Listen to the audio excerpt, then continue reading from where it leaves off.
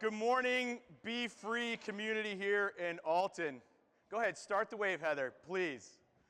Heather McDonald from South Carolina, everyone. It is great to be here with you this morning. I am truly, truly honored as we have been moving on, as John mentioned, for a few weeks in our series of the gospel-shaped life. Ben asked me to come up and finish up here on this last day in September. Can you believe that? Last day in September? Woo! Tell you what.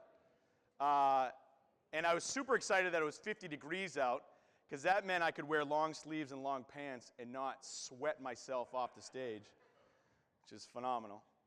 For those of you that don't know me, my name is Rob Oblinas. I'm an elder here at our church in Alton. And I also help lead worship, although not this morning. Thank you so much to our worship team for just truly leading us in worship. And I think what is cool is just, you may not know this, but I think you feel it. It's such a God thing, because you can feel it, that I've been able to experience with this group here, that they worship God in and out of their everyday lives. Yeah, amen, right? And it comes out up here. And we are led into worship because they worship the God of the universe. They're not here to just play or to sound good, but they truly want to worship God, the Father, Jesus, and the Holy Spirit. And I think we're drawn in as well. And so that's pretty exciting. And so I thank them for their service this morning. That allows me to come up here this morning and finish up this series on the gospel-shaped life, which I'm very excited about and truly honored. For those of you who may have been here for the last few weeks, and saw Ben Rule, you'll know that he is our lead pastor here, and he is setting up to get ready for a series that we're going to do in the book of John, which is very, very exciting, I think, for our church. And it's going to be awesome to have Ben seeped in that for a few weeks now, and then be able to bring that to us. So I'm looking forward to that, brother, a lot. As I was asking God and talking to him about, okay, how do I finish this up, God? Like, where do I go with this? Because it's been so good, right? I mean, Ben has really shared with us what a gospel-shaped life looks like in our work, in our friendships, in our mission. And so, where am I going to go with it? And as I prayed and I thought about it, God really brought a passage to mind. And it's the one that I'd like to end our series with. And so I'm going to read it for you this morning, and then I'm going to pray, and then we'll unpack it a little bit this morning. Sound good? Let's read together. Romans 8. There is therefore now no condemnation for those who are in Christ Jesus. For the law of the Spirit of life has set you free in Christ Jesus from the law of sin and death. For God has done what the law, weakened by the flesh, could not do, by sending his own Son in the likeness of sinful flesh and for sin. He condemned sin in the flesh in order that the righteous requirement of the law might be fulfilled in us, who walk not according to the flesh, but according to the Spirit. For those who live according to the flesh set their mind on the things of the flesh, but those who live according to the Spirit set their minds on the things of the Spirit. For to set the mind on the flesh is death, but to set the mind on the Spirit is life and peace. For the mind that is set on the flesh is hostile to God, for it does not submit to God's law. Indeed, it cannot. Those who are in the flesh cannot please God. You, however, are not in the flesh, but in the Spirit, if in fact the Spirit of God dwells in you. Anyone who does not have the Spirit of Christ does not belong to him. But if Christ is in you, although the body is dead because of sin, the Spirit is life because of righteousness. If the Spirit of him who raised Jesus from the dead dwells in you, he who raised Christ Jesus from the dead will also give life to your mortal bodies through his Spirit who dwells in you. So then, brothers, we are debtors, not to the flesh, to live according to the flesh. For if you live according to the flesh, you will die. But if by the Spirit you put to death the deeds of the body, you will live. For all who are led by the Spirit of God are sons of God. For you did not receive the spirit of slavery to fall back into fear, but you have received the spirit of adoption as sons, by whom we cry, Abba, Father. The Spirit himself bears witness with our spirit that we are children of God, and if children, then heirs, heirs of God and fellow heirs with Christ, provided we suffer with him in order that we may also be glorified with him. Will you pray with me? God, we thank you so much. Thank you that you have spoken these words to us, directly to us. These are your words, written down for us. You, a God who is big and mighty, have spoken to us directly. And I'm grateful. God, I pray this morning that you would help us to continue to understand what a gospel-shaped life looks like. God, that as I speak, that anything that is not from you would just fall away from people's minds and hearts. And anything that is from you would stick and be transformative in our lives. We thank you so much for a chance to gather, God, for the freedom that you've given us through Jesus Christ and the wisdom of the Holy Spirit. We thank you. In Jesus' name we pray. Amen. Well, what do we see here? What's going on? Paul writes to the Romans about two lives: the life of the flesh and the life of the Spirit. In verse 5, it says, "For those who live according to the flesh set their minds on the things of the flesh, but those who live according to the Spirit set their minds on the things of the Spirit." And so he's talking about two lives that are possible. But I'd like to start where he concludes, if I could, and then talk about those two lives. In verses 15, 16, and 17, he says, "For you did not receive the spirit of slavery to fall back into fear, but you have received the spirit of adoption as sons, by whom we cry, Abba, Father. The Spirit himself bears witness with our spirit that we are children of God, and if children, then heirs, heirs of God, and fellow heirs with Christ, provided we suffer with him in order that we may also be glorified with him." And so Paul, in writing to the Romans, is saying, don't forget your identity. Don't forget that God created you to be his children as you put your faith in Jesus Christ. Now, I have a very dear friend who helped train me in looking at God's word, and he always says, let God's word interpret God's word. Let the word interpret the word. And so is this in isolation? Is this the only place that we see this here in Romans?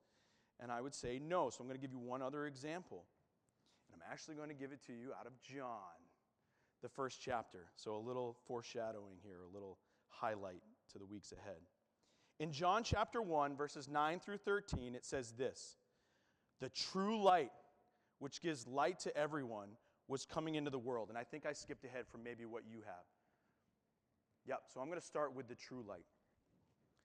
Verse 9, "The true light, which gives light to everyone, was coming into the world." And I'm going to read from here because I have the other translation. "The true light, which enlightens everyone, was coming into the world. He was in the world, and the world was made through him. Yet the world did not know him. He came to his own, and his own people did not receive him. But to all who did receive him, who believed in his name, he gave the right to become children of God, who were born not of blood, nor of the will of the flesh, nor of the will of man, but of God." So in John, right, the Gospel of John, written about Jesus' life, it tells us that Jesus came so that we, as we put our faith in him, could remember that we were designed to be God's children. So in Romans, confirmed in the book of John, as we put our faith in Jesus' death and resurrection, it makes us children of God. That is the gospel. That is transformative. Ben has been talking about this for weeks now, and he started with it like 5 weeks ago, right? And then he talked about what that looks like when it comes to work, when it comes to friendship, when it comes to mission.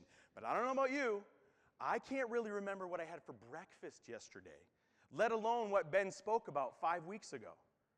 And so, as God was speaking to me, I realized that it might be good to just come again, to remember where we live this out from. See, we cannot truly live out the gospel-shaped life unless we have a gospel-shaped identity. I'll say that again. We cannot truly live out a gospel-shaped life unless we have a gospel-shaped identity. Why? Why? Well, it's right here, right? It's right here. Right before, right, Paul makes his conclusion, he talks about the pull between two lives, right? The lives lived of the flesh and the lives of the spirit. And if we don't live out our identity as God's children, heirs to the kingdom, mind you, then we'll fall into the trap of living of the flesh. Well, what does that look like? What does that look like in our lives? Let me talk about the flesh part first, and then we'll talk about the lives lived in the Spirit. See, when Paul's talking about lives lived in the flesh, he's saying that we get stuck in our sin, right? We get stuck in our sin, that we're forever entrenched in this we can be forever entrenched in this vicious cycle, right? Where we're going along good, and then all of a sudden something that we do reminds us, boy, we are not what God would have us be. And so we can never be good enough. In Psalm chapter 6, it's not up here on the screen, but you can turn to it. It's just 3 verses, so I'll read them out loud for you. It's a Psalm of David. Psalm 6 says, "O Lord, rebuke me not in your anger, nor discipline me in your wrath. Be gracious to me, O Lord, for I am languishing. Heal me, O Lord, for my bones are troubled. My soul is greatly troubled. But you, O Lord, how long?" Sounds like he's stuck, doesn't it? That down to his very core, somehow and in some way, he's been reminded that he, in this age and in this moment, is still a sinful man. That something that he's done and something that's come against him and his circumstances that are swirling are making his bones ache right down to his core. And so, to me, and maybe you would agree with me, it sounds like he's stuck, right? He's seen his sin again, and he's like, "Oh God, I'm so sorry. Don't take your wrath out on me. I know that you are the God, the creator of the universe, and you could, just like that, smite me out. But please do not." And so, that's what Paul is talking about, this life of the flesh, where something comes up and we're just like, oh my gosh, I'm reminded again that I'm sinful. But also, in that life of flesh, is that when we get reminded of something like that, we often are spurred on to do something about it, right? We're like, okay, all right, well, okay, I won't do that again. Like, let me try, right? Let me try something. Let me recognize that, yes, Jesus, you died for me, and so I'll do better. I'll try to make it right. And I saw a picture of this a few weeks ago during the summer when I actually had some time to watch Netflix. Well, I was watching a show. You may have heard of it. It's called Sherlock. And it's a new take on the Sherlock Holmes story. And in the late episodes, Watson's wife, Mary, puts herself in harm's way and dies for Sherlock. And they have this great falling out, he and Watson, until one day they're sitting right there in Baker Street, and he says this back to Watson about Mary. In saving my life, she conferred a value on it. It is a currency I do not know how to spend.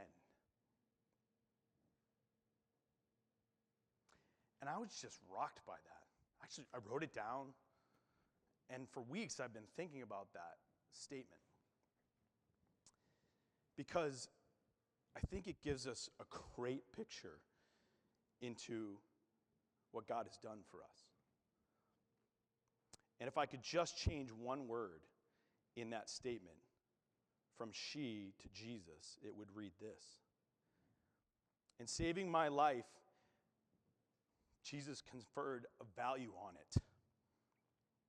It is a currency I do not know how to spend. You see, we get stuck in our sin. We get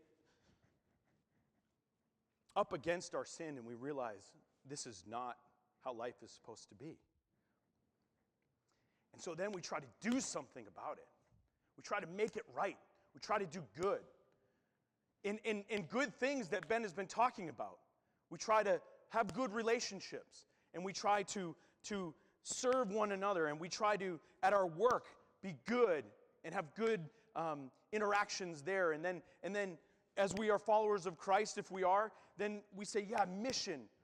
Right? I'm going to tell others about this good news that Jesus died for me. And so I'm going to do these things to try to spend the currency that Jesus has conferred on me. But that is not the gospel.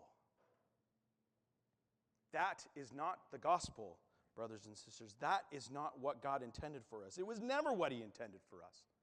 See, what he intended was, yes, to send his son Jesus to die for us and then to raise him to new life.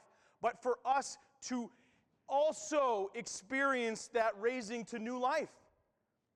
He says in Romans, Paul says, so then we are debtors not to the flesh to live according to the flesh.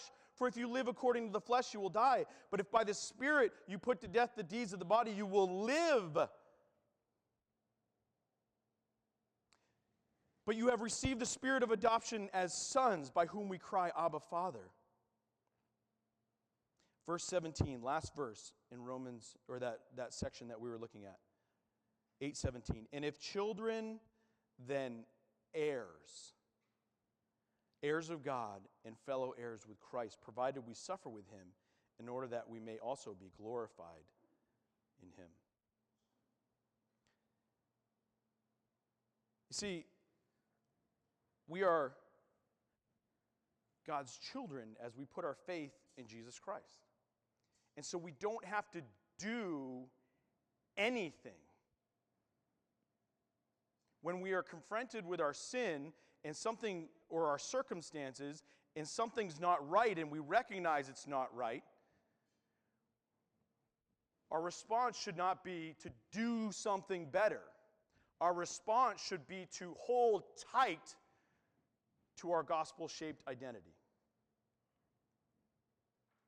Let's look at one more passage together that might drive this home. Let God speak to us about this. Ephesians chapter 2, verses 4 through 10. But God, being rich in mercy, because of the great love with which he loved us, even when we were dead in our trespasses, made us alive together with Christ. By grace you have been saved, and raised us up with him, and seated us with him in the heavenly places in Christ Jesus, so that in the coming ages he might show the immeasurable riches of his grace and kindness towards us in Christ Jesus. For by grace you have been saved through faith, and this is not your own doing. It is the gift of God, not a result of works, so that no one may boast. Catch this, though. right? Catch this in verse 10. For we are his workmanship, created in Christ Jesus for good works, which God prepared beforehand that we should walk in them. I'm going to read that one more time. Because if we stopped at verse 9, then we would continue to get stuck. Right? God's grace, yes. Free gift, yes. But then I sin again. Okay, I'm going to try to live good works. I'm going to try to have good relationships. I'm going to try to do better. No. It says in verse 10, for we are his workmanships. He created us in Christ Jesus for good works, which God prepared beforehand, that we should walk in them. See, when we put our faith in Christ, we are reconciled back to what God intended in the first place, that we are his sons and daughters.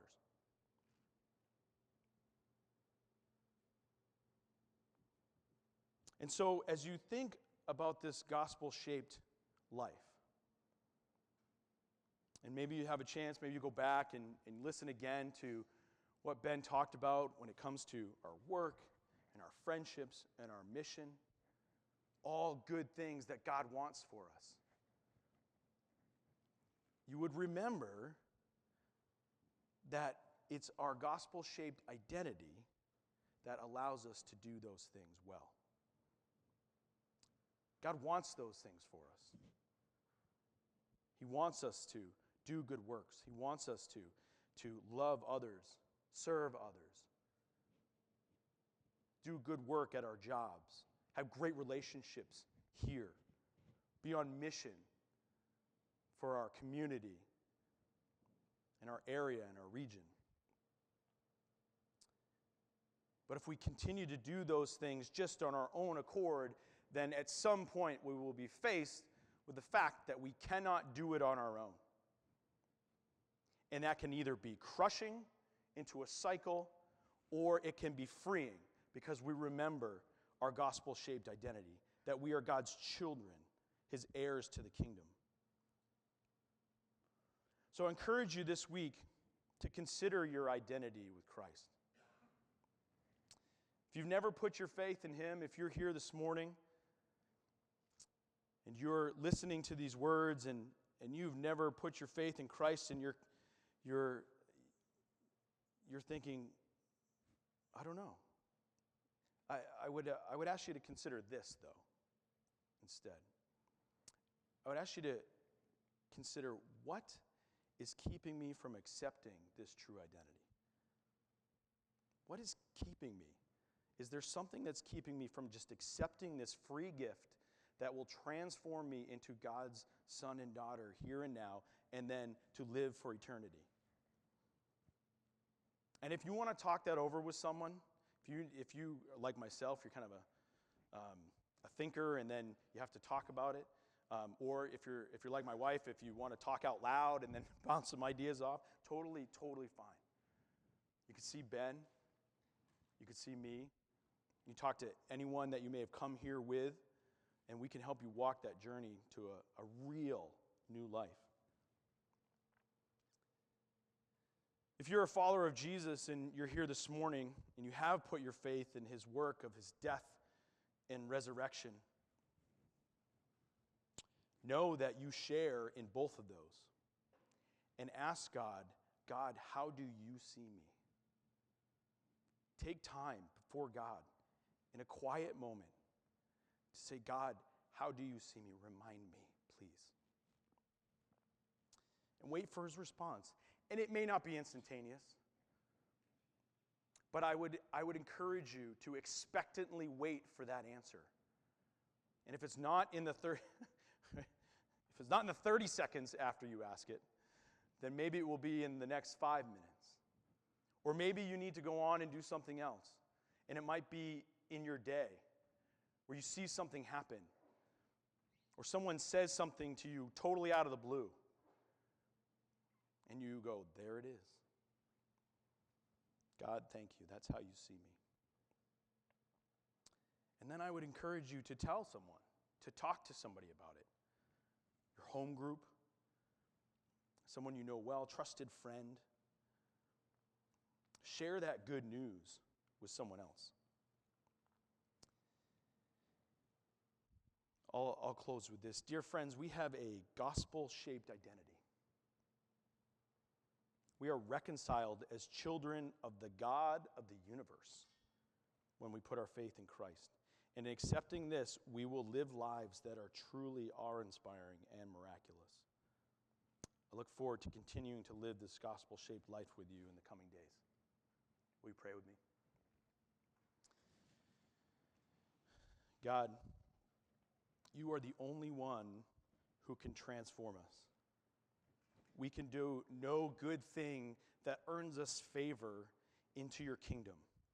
You've given us a true, unattached gift of grace and reconciliation. God, I pray that this week you would speak to each one of us here. As we ask ourselves, how do you see me, Father? How do you see me, God, who created the universe? That you would answer. God, that we would expectantly wait on your response. You've told us in your word, God, you have told us that we are your sons and daughters. Please continue to remind us of what that looks like throughout the coming days. Let us live, God, out of that identity so that we may then, at our jobs, share the good news of this transformation. In our friendships, we continue to see Christ within one another. We continue to share the good news of Jesus so that other friends might have this transformation.